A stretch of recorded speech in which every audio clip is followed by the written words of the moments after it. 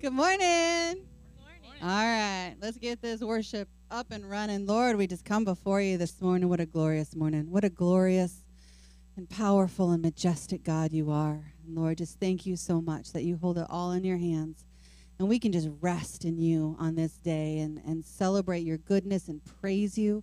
Lord, this worship is all for you, Lord. We have an audience of one this Sunday and every Sunday, every day. Paul says every day is a day for worship unto the Lord, Lord. And we just thank you so much, God, that we can come before you this morning. So receive it as a sweet incense, Lord, and thank you for the blood of Jesus that makes it possible. We love you. In your name we pray. Amen. Standing up. It's the Lord's house.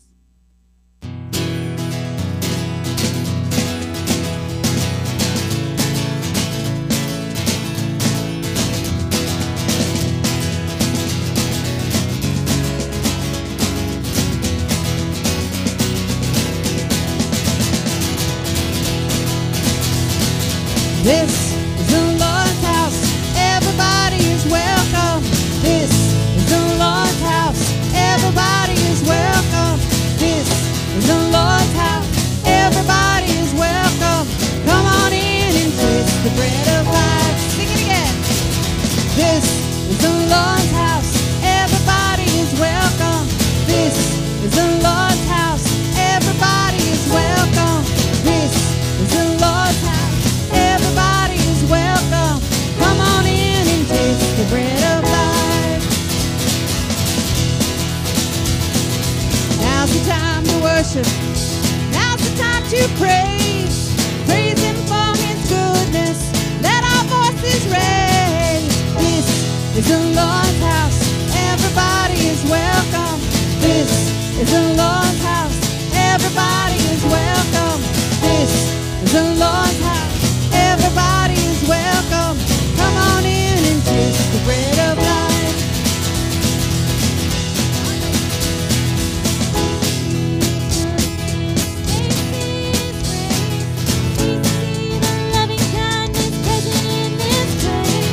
This is the Lord's house. Everybody is welcome. This is the Lord's house. Everybody is welcome. This is the Lord's house. Everybody is welcome. Come on in and taste the bread of life. The Lord's house. This is the Lord's house. Everybody is welcome. Yeah, this is the Lord's house. Everybody is welcome. This is the Lord's house. Everybody is welcome. Come on in and taste the bread of life. Come on in. Come on in and taste the bread of life. Come on. Come on in and taste the bread of life.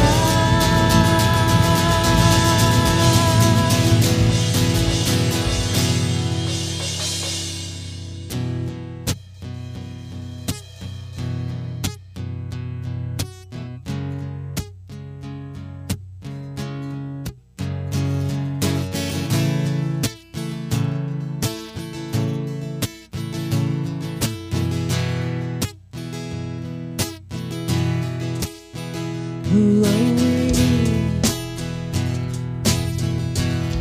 that you would be mindful of us? What do you see that's worth looking away? We are free, thank you, Jesus, in ways that we never should be. The sweet release from the grip of his chain.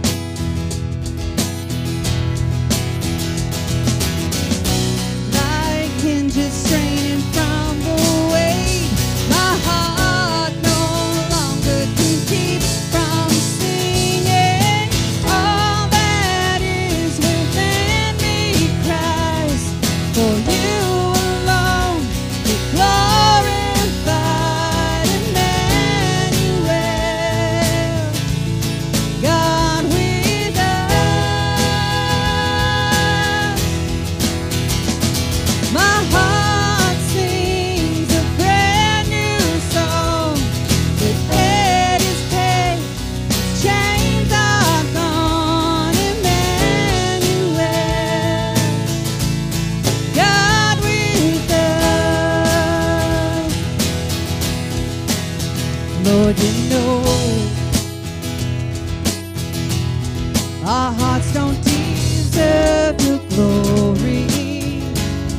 but still you show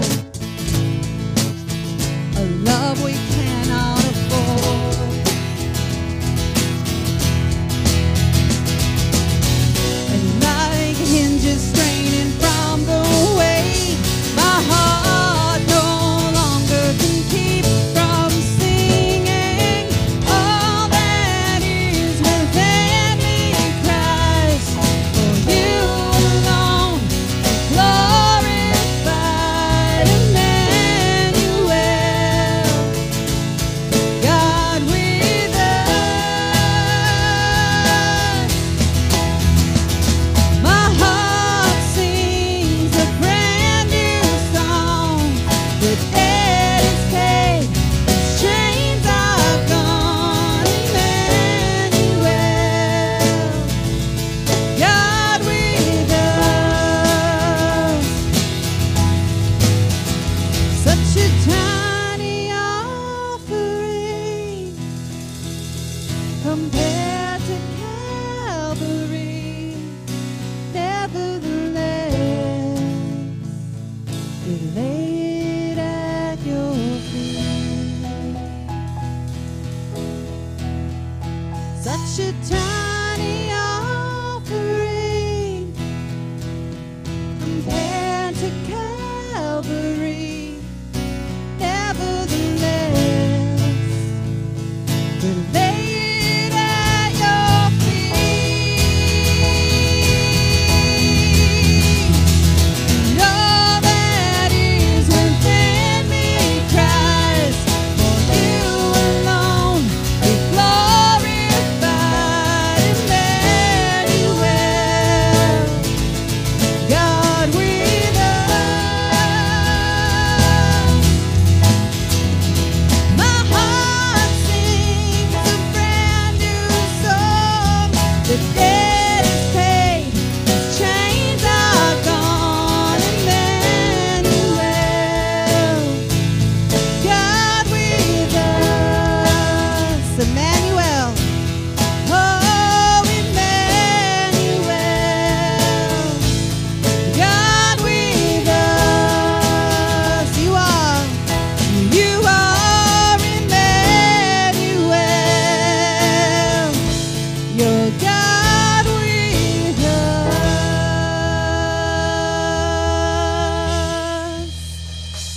Lord, we just thank you for your presence.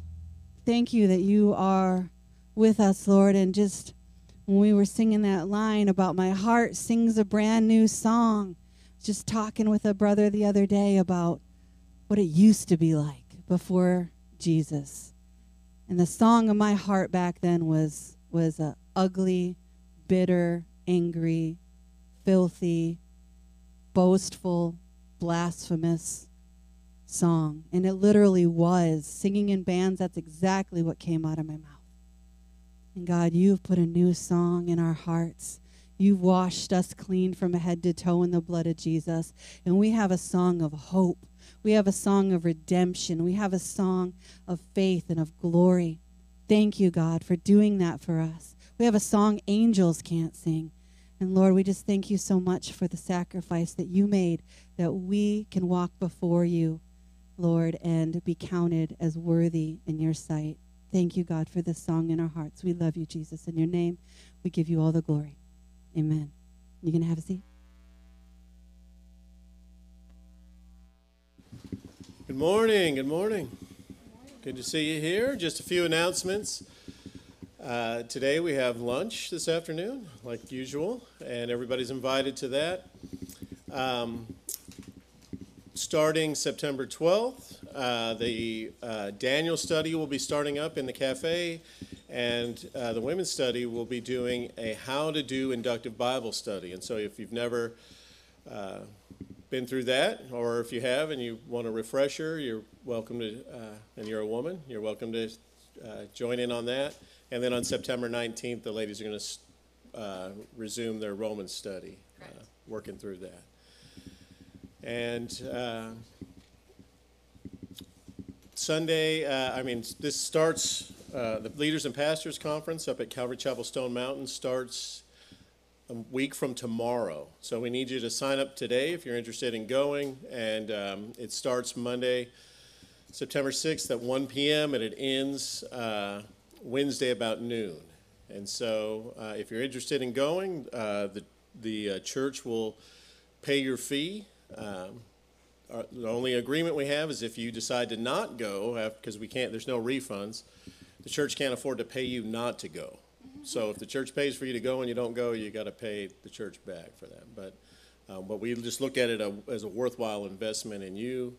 You don't have to be a pastor or a leader to go. It's just for anybody, and it's just it's basically worship and great Bible teaching and worship and Bible teaching and worship and Bible teaching and then fellowship in between all of that and good food. They always do barbecue. They got the giant grills out there. They smoke and everything right there. So it's always a really good time of fellowship and everything. So anybody's welcome to come. Just there's a sign-up sheet right out there, and put your name down.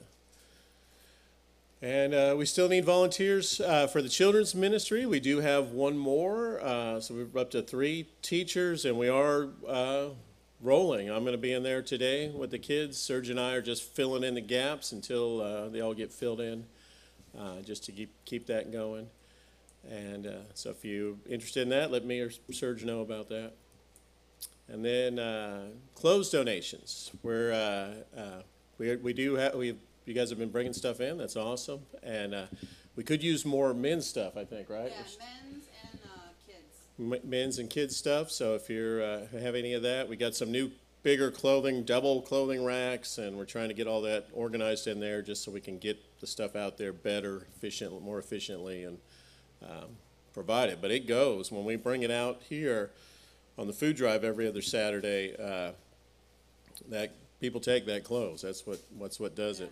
We had it in here forever. Nobody comes in here to get it, or very few. But when we bring it outside, that's people come. And anybody's welcome to come help. So next Saturday will be that at 9:30 we set up.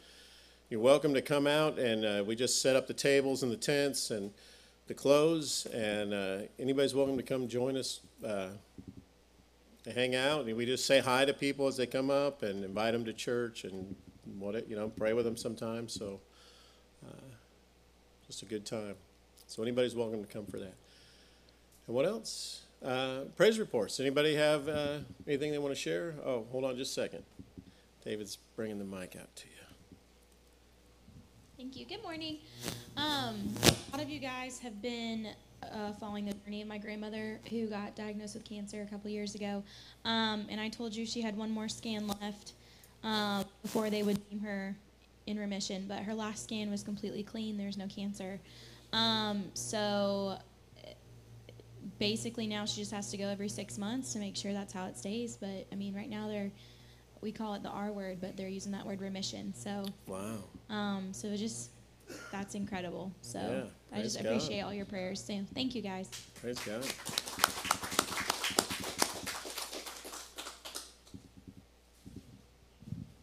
Most of you know we've been asking for prayers for my mom, for her back and everything, and we've finally gotten approval from a doctor who will do the surgery, and he's scheduled it. Oh, nice.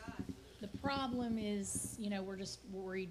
Mom has to make the decision, and so we're just praying that, we don't know. We're like, I don't know. Is this the best thing? Is it not the best thing? There are some things that we have concerns with surgery. There's many things that we have concerns with. It seems like she's in a catch-22. And Sure. So if y'all would just pray for the Lord to speak to her heart so that she will know what she needs to do. I know that she will feel those prayers, and I know that she will very much appreciate them. She's been asking me personally, please just pray for me to make the right decision. So if y'all will just keep her in mind for that, please. But Sure. praise the Lord, we at least have somebody that's willing to do it. Yeah. If that's the route she decides to take. So. Very good. Praise God. David, back behind you there. Well, just everybody knows the bad luck that I was on the streets and stuff. Well, I'm still on the streets, but everything's looking so much better, I mean, I've got my check coming. I've got a job. I've got a little place to stay till I find something that's worth, an apartment or something. But I just wanted to say praise God for everything's happening. Instead of bad stuff, it's finally turning around. Praise God. David, did Dorothy, did you have your hand up? Yeah. No? David, back there, Dorothy.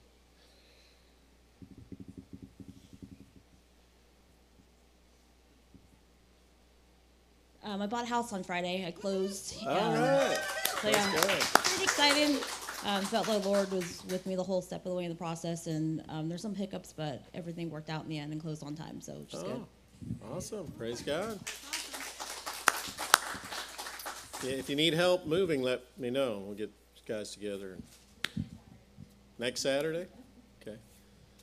Tracy? Go ahead. Last Thursday, I went to Dollar Tree that's right around the corner from my house. And next thing I know, I've got a job. And I start tomorrow. All right.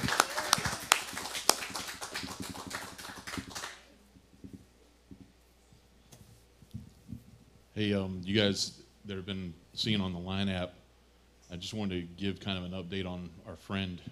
This is a guy who he's got a wealth of talent, and he's smart as a whip. But unfortunately, he's just made some decisions in life that brought him to a lower place, and I spared all the details. That's not the important thing. It is that he's asking for prayer. He's saying, hey, I've wrecked my life again, and I really need answers, and I really need you guys to pray for me that I make the right decisions and that I start continuing to make the right decisions one after another. And we heard from him yesterday that he has found I guess it's a rehab program in Indiana that's going to take him mainly for alcohol, I think. Okay. And he said it's like a 9-month program, and he's going to come back to Macon and finish his business here and go there, and he doesn't know what's after that. So just thank you for praying, because it made a difference. He's made some good decisions, and it looks like he's going to get help. Hopefully they're going to help him the right way and to reset his life and start over. Right. So Praise thank God. you. Yeah, awesome. All right. Does anybody have a prayer need this morning? If you'd raise your hand. All right. We've got Michaela and Steve and back here. And Danny, do you have your hand up? Yeah, Danny. And Tracy in the back there. And we just gather around those in prayer, and I'll start us off. Heavenly Father, we just thank you for these praise reports, for glorifying you and all that you do, Lord, in our lives. And Father, just hear us now as we lift one another up to you, Father.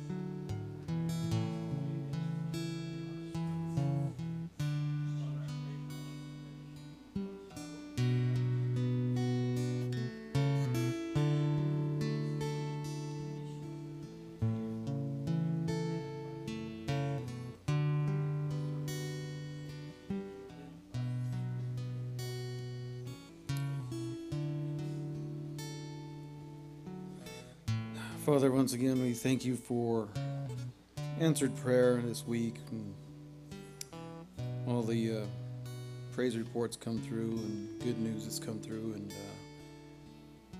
Lord, as we dive into your word here, I pray first that you just be with me, speak through me. May your words come through, your message come through clearly.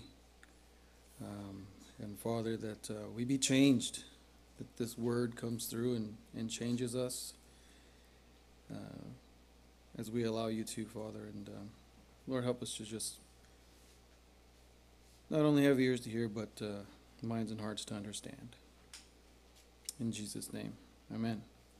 Good morning, everyone. Good morning. We are going to be in Colossians 1, and we're going to be starting in verse 27.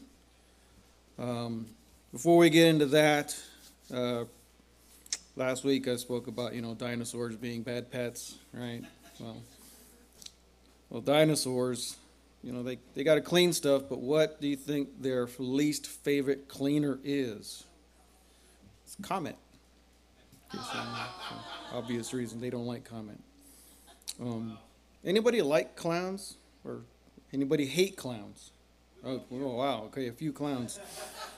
Well, the other day, a clown held a door open for me. I thought it was a nice jester. Nice jester. Yes, the moan, that's perfect. So we've been in Colossians 1 for a little bit. And last week, Rob was able to take a couple verses and just really, he went out. He was awesome on that. And so today, we're going to finish up Colossians 1. We're going to finish up chapter 1 and get into chapter 2. So Colossians 1, starting in verse 27. Here's Paul speaking to this church. And he's never been there. He didn't establish this church. But he's heard about them. And so here he's speaking to them. He says, "To them God willed to make known what are the riches of the glory of this mystery among the Gentiles, which is Christ in you, the hope of glory. Him we preach, warning every man and teaching every man in all wisdom, that we may present every man perfect in Christ Jesus. To this end I also labor, striving according to his working, which works in me mightily." And I'm reading out of the King James this week, New King James this week. So this word he uses in here, mystery. In Scripture, mystery isn't like something that can't be known or something we're not going to know ever. In Scripture, usually it indicates a previously hidden truth now divinely revealed. So it's something that in the past was unknown, it was hidden, but now it's been revealed by God. Here in particular, speaking of Christ, the Messiah, indwelling Gentiles. Now in the Old Testament, this is not clearly revealed. So God originally wanted the Jews, his chosen people, to be basically his evangelists to the world. But they were disobedient. So because of that disobedience, he couldn't use them in that way anymore. So by this time, here in the Colossian church, it was believed that by the Jews that the Gentiles had to become Jews first in order to receive Christ and become Christians. It was like this two-step process. They felt that they had to first, you got to be a Jew, you got to convert to Judaism, and then you can accept Christ and be a Christian. That's what these Jewish believers thought. Now, Paul here says Jesus indwells even the Gentiles upon receiving him as Lord. In Galatians 2:20, it says, "I have been crucified with Christ. It is no longer I who live, but Christ lives in me." In Romans 8:10 and 11, and I'm going to be going through several scriptures here. I don't have all of them on the overhead, but if you want to write them down as we go along, just so you can look it up later, that's probably a good idea. Romans 8:10 and 11. "And if Christ is in you, the body is dead because of sin, but the spirit is life because of righteousness. But if the spirit of him who raised Jesus from the dead dwells in you, he who raised Christ from the dead will also give life to your mortal bodies through his Spirit who dwells in you. And then in Romans 9:23 and 24, it says, and he did so to make known the riches of his glory upon objects of mercy, which he prepared beforehand for glory, namely us, whom he also called, not only from among the Jews, but also from among Gentiles. This other phrase he uses in here, Christ in you, the hope of glory. So with Christ in us, there should be some kind of change that comes out. You know, it's change from within that comes out. That should happen. In Ephesians 4:23 and 24, it says, to be made new in the attitude of your minds, and put on the new self, created to be like God in true righteousness and holiness. Now, this is not a you or a me that's like made over or improved or anything like that, but it's a new self formed by Christ. It's not a remodel, it's a rebuild. It's a tearing down and rebuild by God, by Jesus, of us. And he talks about a hope, right? The hope of glory. Now, this isn't like a hope like, you know, man, I hope I can change my insert sinful behavior here, right? It's not that kind of hope. You know, how many times have we failed at that, trying to correct ourselves? Now, this hope is an assurance, and it's not by our own efforts. We must allow Christ to do this work and do his work in us. David Guzik writes, this is the Christian's hope of glory. It isn't our own hard work or devotion to God or the power of our own spirituality. Instead, it is the abiding presence of Jesus, Christ in you. For Philippians 1:6 says this, being confident of this very thing, that he who has begun a good work in you will complete it until the day of Jesus Christ. See, it's Jesus who does the work. Right. He's the one that's going to do it. But we must allow our old self to die, to be tossed away. We can't hang on to him. In Colossians 3:4, and then, you know, if we allow that to happen, then we can have that new life in him. In Colossians 3:4, when Christ, it says, when Christ, who is our life, appears, then you also will appear with him in glory. So if we allow that to happen, we allow God to take our old self, demolish it, throw it away, and rebuild us new, then we have that Christ in us and that hope of glory that one day he will present us in him in glory. Verse 28, he speaks about him we preach. It's just very simple. We should preach Jesus, period. Not ourselves, not our opinions, not cool stories, not lame dad jokes, but him, Jesus, right? Our focus must be on Christ Jesus. And it says here, warning and teaching every man. You know, we should present the whole gospel to the whole world, everyone. The word warning here in Greek is notheteteo. I think I pronounced that right. Which means to put in mind. So Paul, his desire was to put God's wisdom in the minds of the Colossians and everyone. And that should be our goal. We should be preaching Jesus and putting his wisdom, or trying to put his wisdom in the minds of all those that we touch and know. In Acts 20:20, it says, you know that I have not hesitated to preach anything that would be helpful to you, but have taught you publicly and from house to house. You know, we, this church body, should be also do the same thing if we're able. Later on in Colossians, you're going to read it in Colossians 3:16, let the word of Christ dwell in you richly in all wisdom, teaching and admonishing one another in psalms and hymns and spiritual songs, singing with grace in your hearts to the Lord. And he's speaking to the whole church there. And in Romans 15:14, it says, "Now I myself am confident concerning you, my brethren, that you also are full of goodness, filled with all knowledge, able also to admonish one another." You know, it's been cool to see how God's been using, us here, several here, to preach and warn and teach. It's neat to be seeing Rob Clark and Clay and David, over here on Wednesday nights, kind of rotating in, teaching, and then Amy over here with the ladies on Sunday afternoons.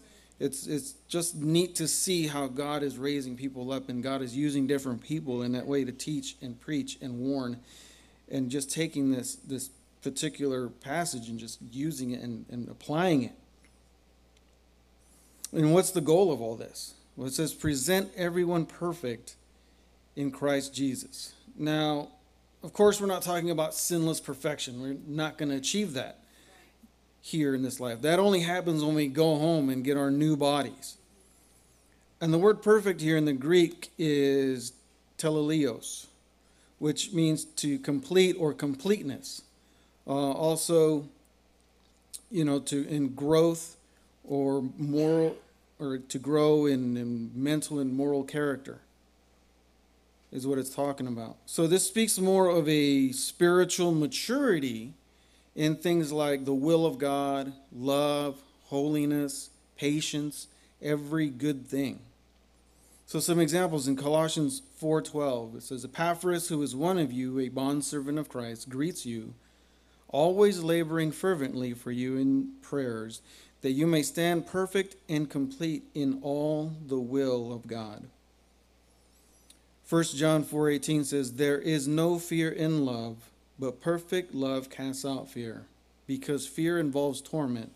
But he who fears has not been made perfect in love." We're working towards this. We're working towards this spiritual maturity still. And for 2 Corinthians 7:1, it says, "Therefore, having these promises, beloved, let us cleanse ourselves from all filthiness of the flesh and spirit, perfecting holiness in the fear of God." Once again, it's a process where you have to allow God to clean us from the inside out and help us cleanse us from all this filthiness. In James 1:4, it says, But let patience have its perfect work, that you may be perfect and complete, lacking nothing. And then in Hebrews 13:20 and 21, it says, "Now may the God of peace, who brought up our Lord Jesus from the dead, that the great shepherd of the sheep, through the blood of the everlasting covenant, make you complete in every good work to do his will, working in you what is well-pleasing in his sight, through Jesus Christ, to whom be glory forever and ever. Amen."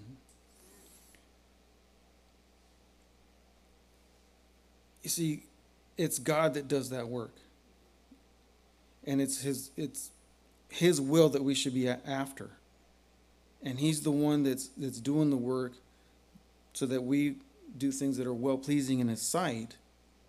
And here's the thing, when he is doing that and we allow it to happen, he's the one that gets the glory. He's the focus. Verse 29 is talking about labor and striving according to the working which works in me mightily, is what Paul is saying here. So Paul here, he was empowered by God. But it didn't mean he just kicked back and relaxed and enjoyed the ride. He was empowered by God to do what he was called to do. In this case, at this time, he was in prison writing these letters, but he also he was traveling, establishing churches everywhere, and God empowered him to do this. But it's like it says here, or like he says here, labor. The definition that he's talking about here is to feel fatigue, to work hard, to toil. The other term he says here is strive. It's an athletic term. It means to struggle or compete for a prize, kind of like Olympic wrestling. You know, when they're wrestling in the Olympic ring, they're really working hard to try and win. And they won't win unless they actually work hard. It's very hard to win that way if you're just going to sit there and just let the guy toss you around, right? You know, the opponent toss you around, it's not going to happen. You got to work hard to win. So that's what he's talking about. You know, really striving and working hard. See, Paul wasn't lazy about doing what God called him to do and then figuring God would just take care of what he didn't. He's not doing that. And man, what an example to follow in doing what God calls us to do. You know, to give 100% effort in whatever ministry God calls us to is the goal, is what we should be trying to do. Trying to follow Paul's example, really, you know, striving and working and allowing God to do his work through us, but not just kicking back and, okay, God, you got this. You know, it's not, we're not just along for the ride. He wants us to put our effort in also. All right, now we're in Colossians 2. Verse 1, for I want you to know what a great conflict I have for you and those in Laodicea, and for as many as have not seen my face in the flesh, that their hearts may be encouraged, being knit together in love, and attaining to all riches of the full assurance of understanding, to the knowledge of the mystery of God, both of the Father and of Christ, in whom are hidden all the treasures of wisdom and knowledge. Now this I say, lest anyone should deceive you with persuasive words. For though I am absent in the flesh, yet I am with you in spirit, rejoicing to see your good order and the steadfastness of your faith in Christ. So Paul had this internal conflict for the Colossians. He's using another athletic term here, conflict, meaning contest or a fight or a race. This was a spiritual battle he was fighting for them because he cared for them that deeply. He really struggled inside for them. Now, Paul, once again, he did not start the church at Colossus, and he never visited them. They'd never seen him. They don't know what he looked like, but he'd heard of them. And yet, he cared for them deeply, even though he'd never been there, never, saw them, never visited them. He cared for them very deeply. Now, it's easy to care and pray regularly for folks who, maybe we've known or know, people we've met. It's a lot easier, but it can be a little harder when we try and pray for those that maybe we've never met. It can be difficult to even remember them in our prayers, And we support several ministries financially. But the thing is, are we diligent in our prayerful support of them? I know that I'm guilty of this, that, unless I see it, it's kind of an out of sight, out of mind thing. Unless you see it, you don't pray for it. There are some folks that are really good about, having a prayer journal and writing notes. And what I like, though, is even though maybe we're not so great at, or I'm not so great at praying for our folks that we support financially in their ministries abroad, it's great to see on the Line app that what we've been doing and seeing how the prayers for each other are going on and answered prayer going on there. And even on the Line app, it's not just people that we know or see that are being prayed for.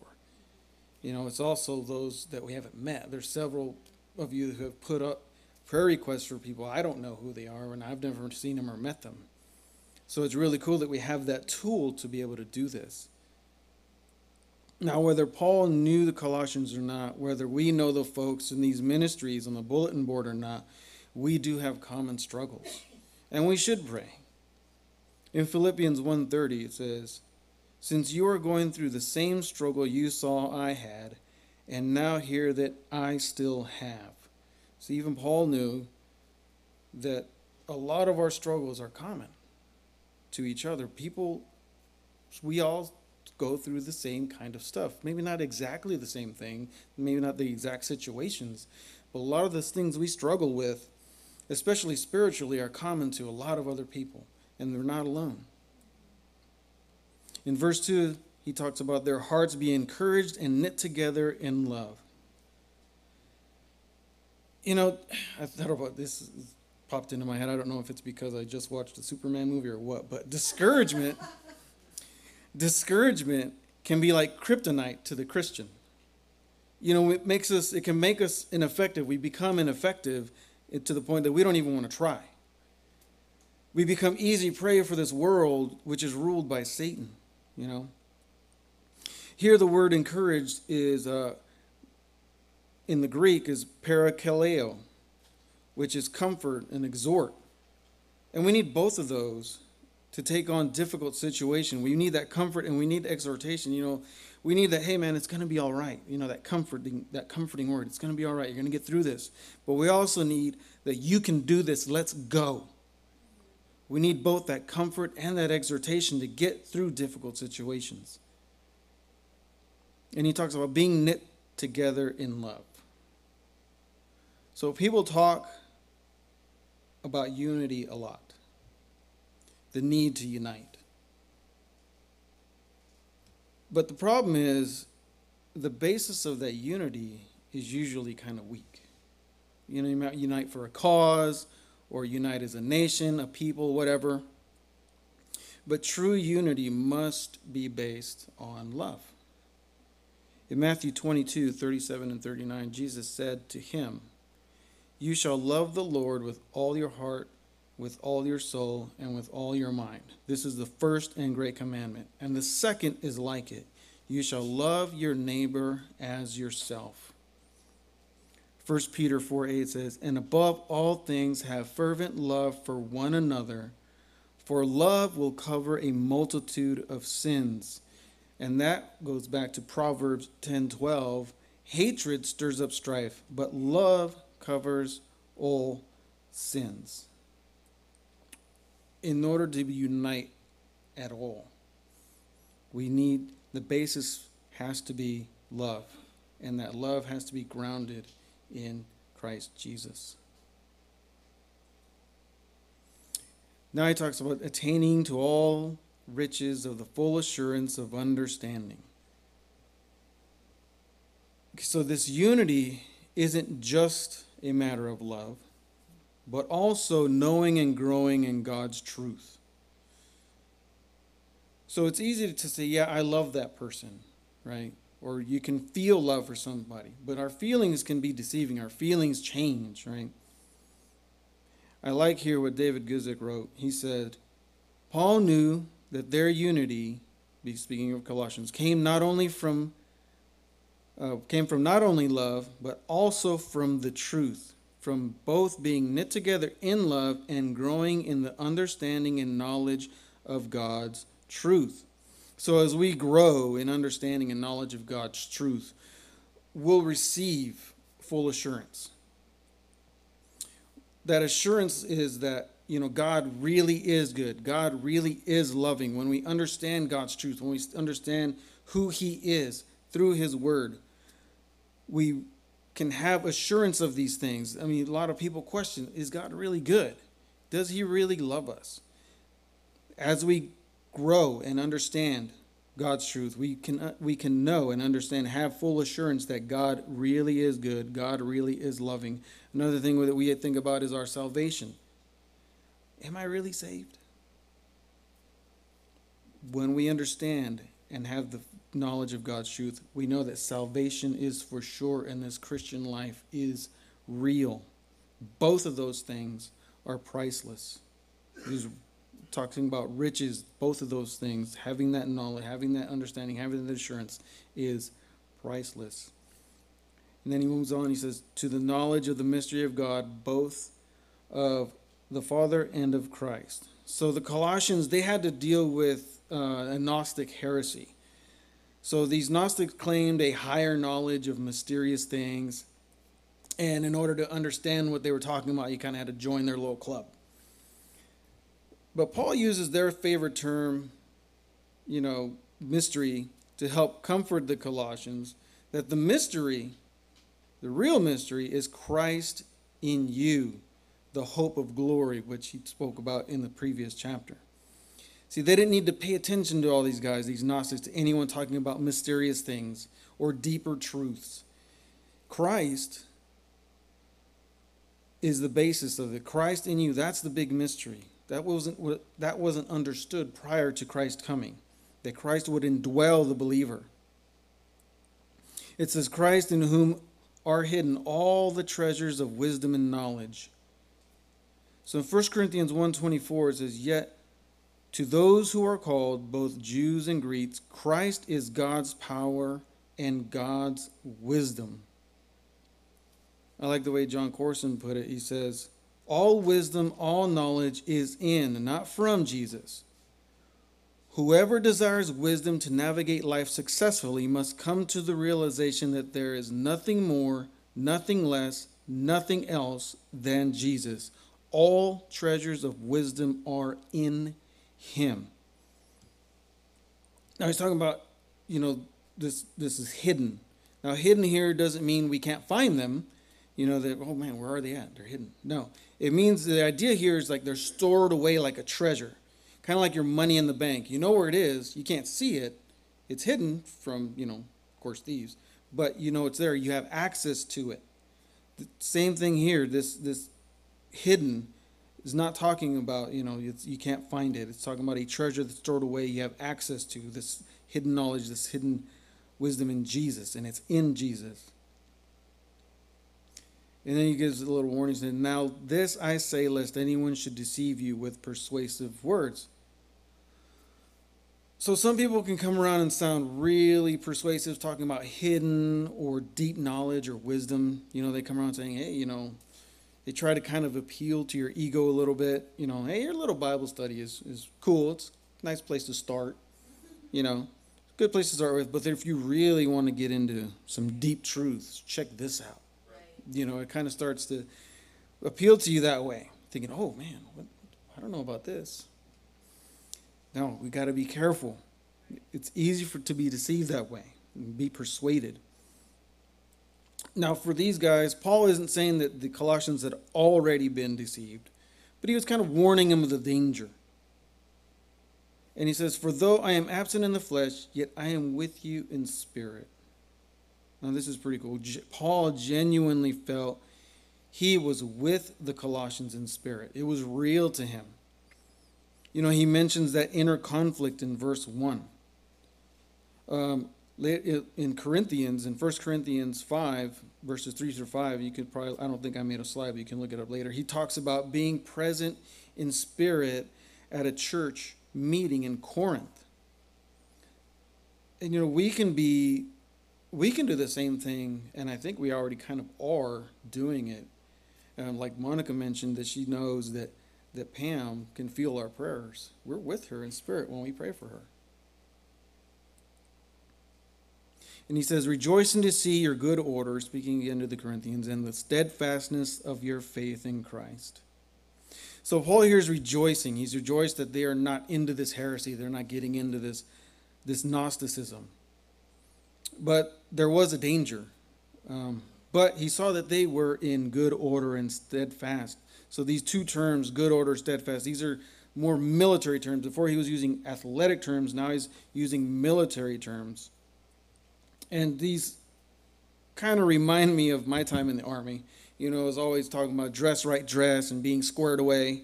And everything was in order, right down to your socks and underwear. Everything had to be in order. And here the Colossians, they were disciplined and unshaken in their faith in Christ. We would do well to follow their example. 1 Peter 5, 8 and 9 says, be sober, be vigilant, because your adversary, the devil, walks about like a roaring lion, seeking whom he may devour. Resist him, steadfast in the faith, knowing that the same sufferings are experienced by your brotherhood in the world. So if we can follow the Colossians example, be steadfast in our faith when the enemy comes to attack. But we also need to remember that we're going to face trouble. We're going to face attacks as a body and individually. The church body as a whole face attacks. Each of us are going to face attacks. And we must remain steadfast. We have to remain steadfast in our faith in Christ. Once again, it's about Jesus. And remember, we don't face these attacks alone. It's not unique to us. You know, our brothers all around the world are suffering very much the same sufferings that we will or already have, and some of them even worse than us. So we're not alone. Don't think that while you're going through something, while you're going through an attack, you're alone in this, and it's just, you know, you being attacked. There are others who are either going through the same thing you are now or have been through that. You can take a little comfort in that. But stand fast, be steadfast in your faith in Christ. Verse 6. As you therefore have received Christ Jesus the Lord, so walk in him, rooted and built up in him, and established in the faith as you have been taught, abounding in it with thanksgiving.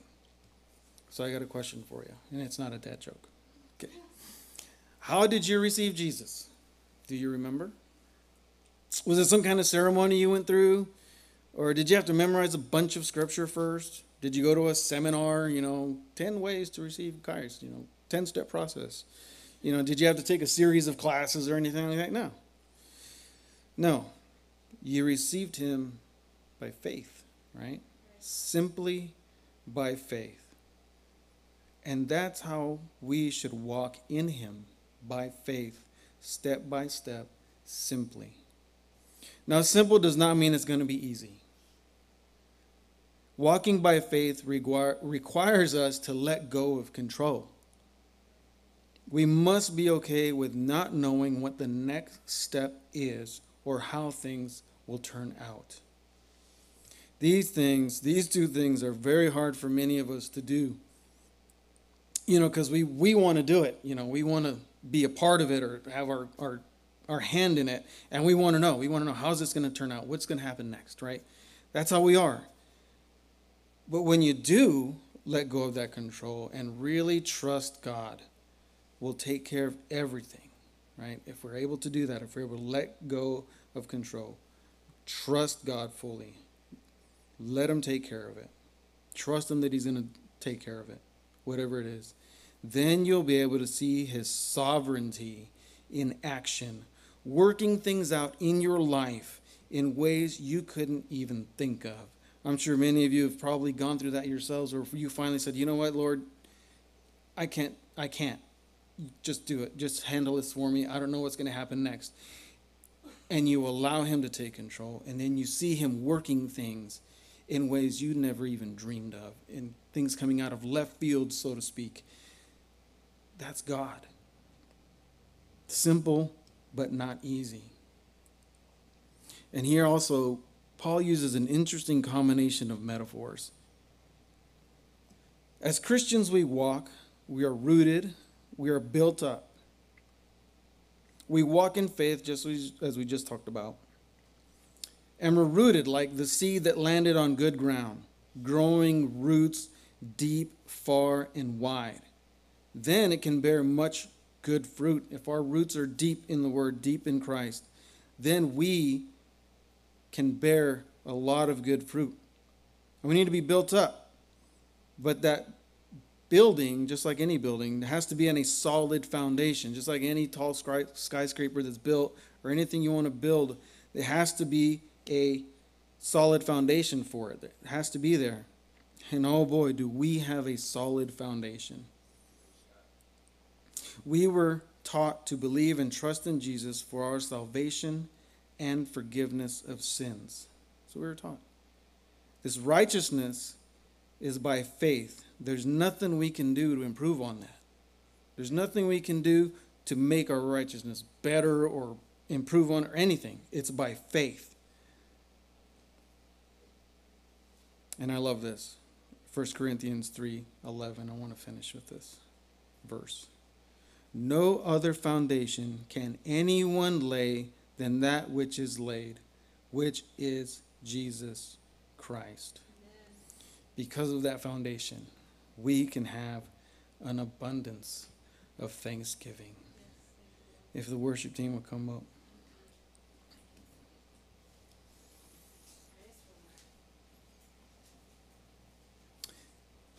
And Jesus is the ultimate foundation of our faith.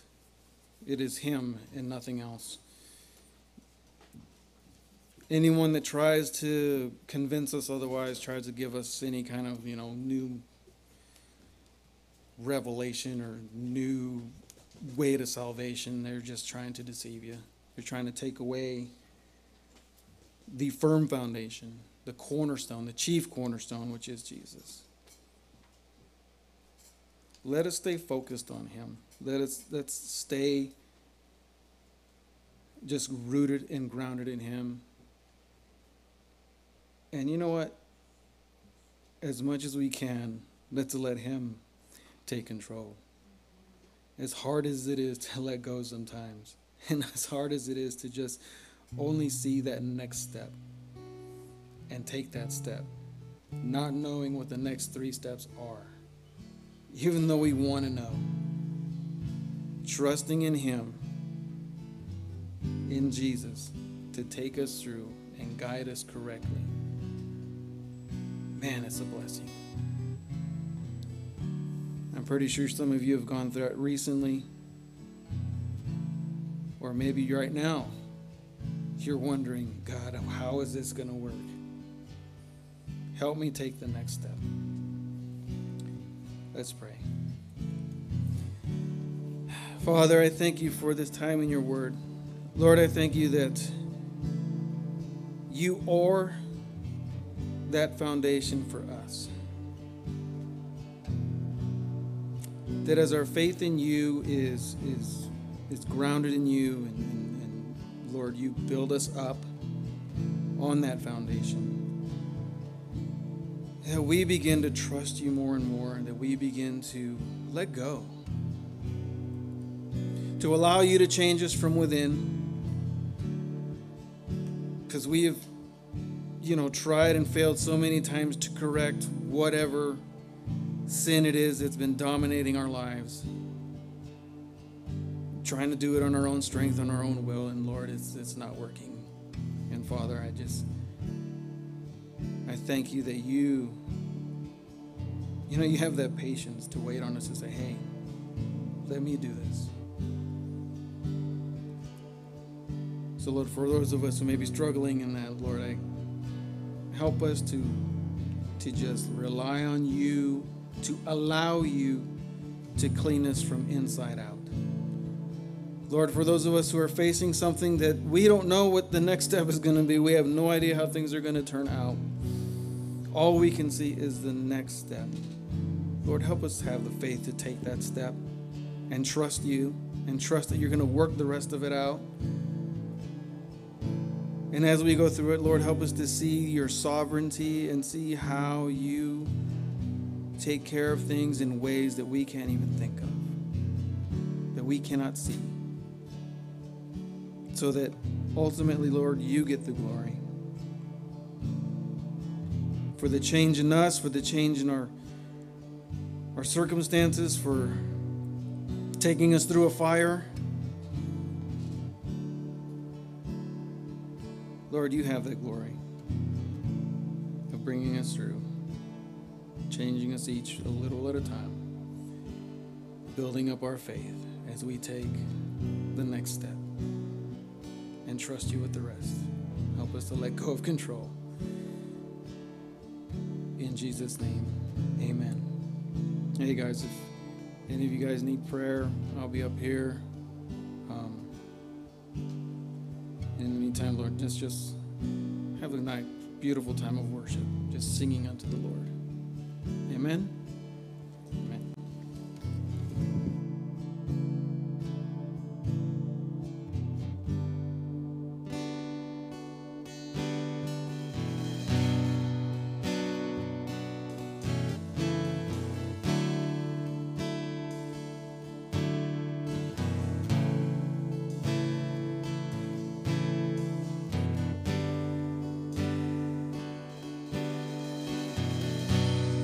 Close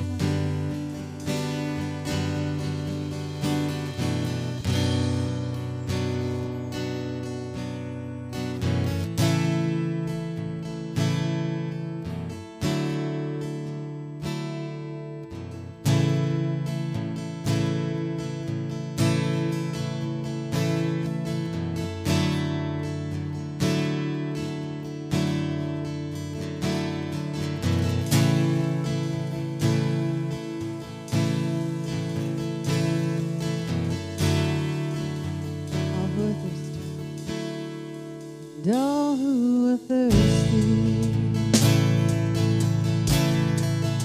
Oh, who are we? Come to the fountain. Dip your heart in the stream of life. Let the pain and the sorrow you wash away in the waves of His mercy. As the deep cries out to you, we sing.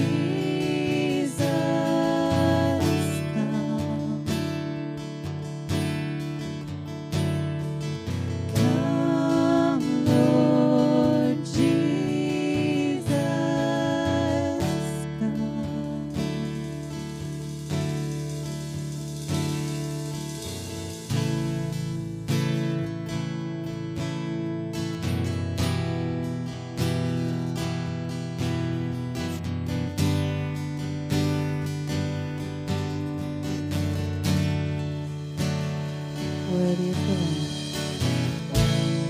Worthy is the Lamb who was slain. Holy, holy is He.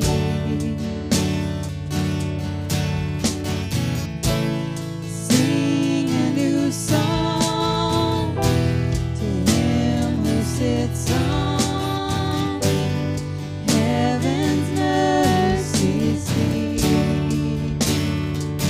Holy,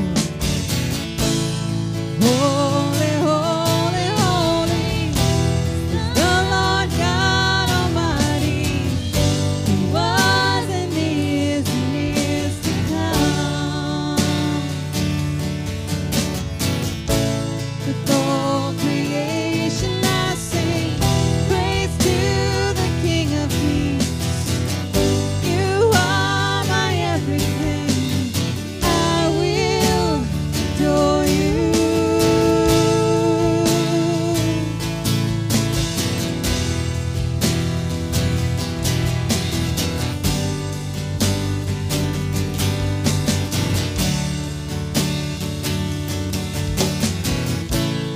Golden rainbows of living color, flashes of lightning, rolls of thunder, blessing and honor, strength and glory and power be to you, the only wise King. Yeah. Holy, holy, holy is the Lord God Almighty, who was and is to come. With all creation I sing praise to the King of Kings. You are my everything. I will adore you. Holy, holy, holy, holy, holy is the Lord God Almighty, who was and is to come. With all creation I sing praise to the King of Kings. You are my everything. I will adore you.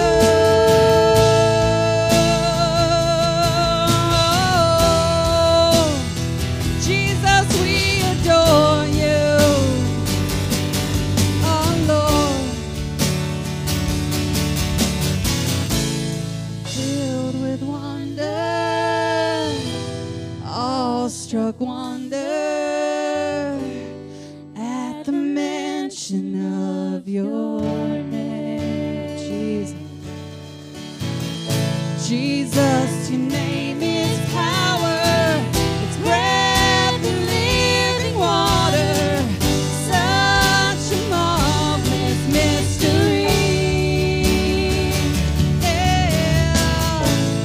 Holy, holy, holy is the Lord God Almighty, who was and is to come. With all creation I sing praise to the King of Kings. You are my everything. I will adore you.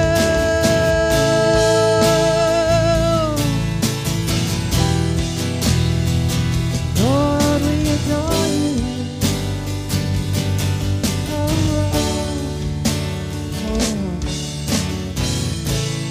Holy, holy, holy is the Lord God Almighty, who was and is to come. With all creation I sing praise to the King of Kings. You are my everything, and I will adore you.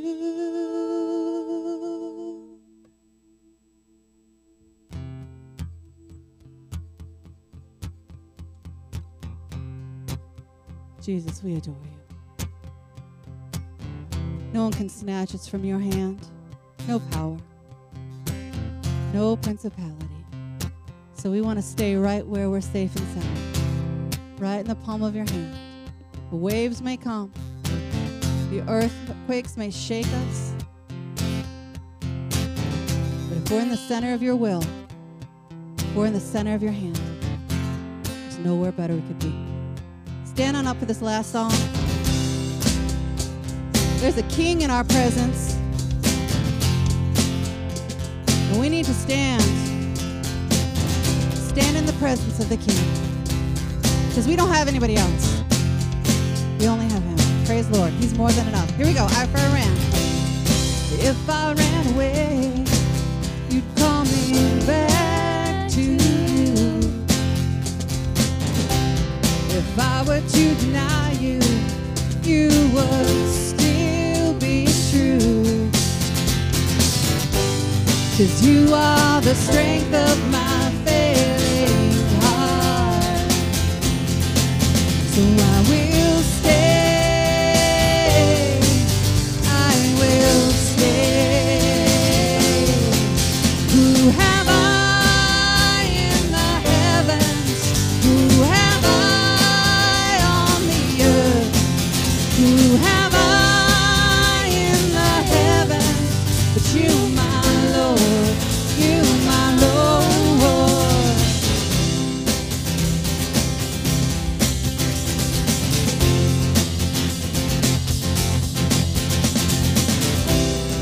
There isn't a place where your hand can't reach. And drawing close to you, it's so good for me. 'Cause you are the strength of my failing heart.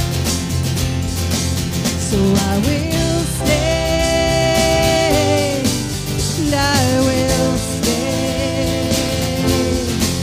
Who have I in the heavens? Who have I on the earth? Who have I in the heavens? You, my Lord, you, my Lord. Who have I in the heavens? Who have I on the earth? Who have I in the heavens? You, my Lord, you, my Lord.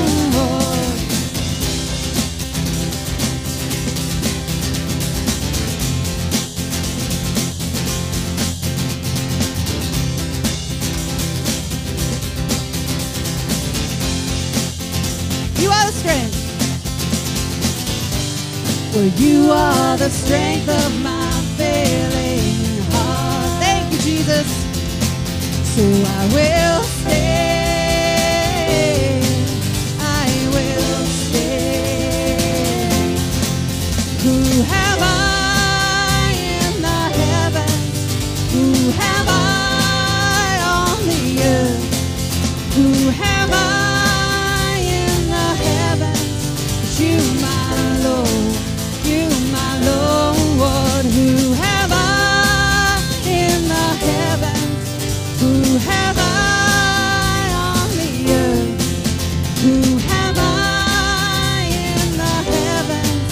You, my Lord, you, my Lord. Who have I in the heavens? Who have I on the earth? Who have I in the heavens but you, my Lord, you, my Lord.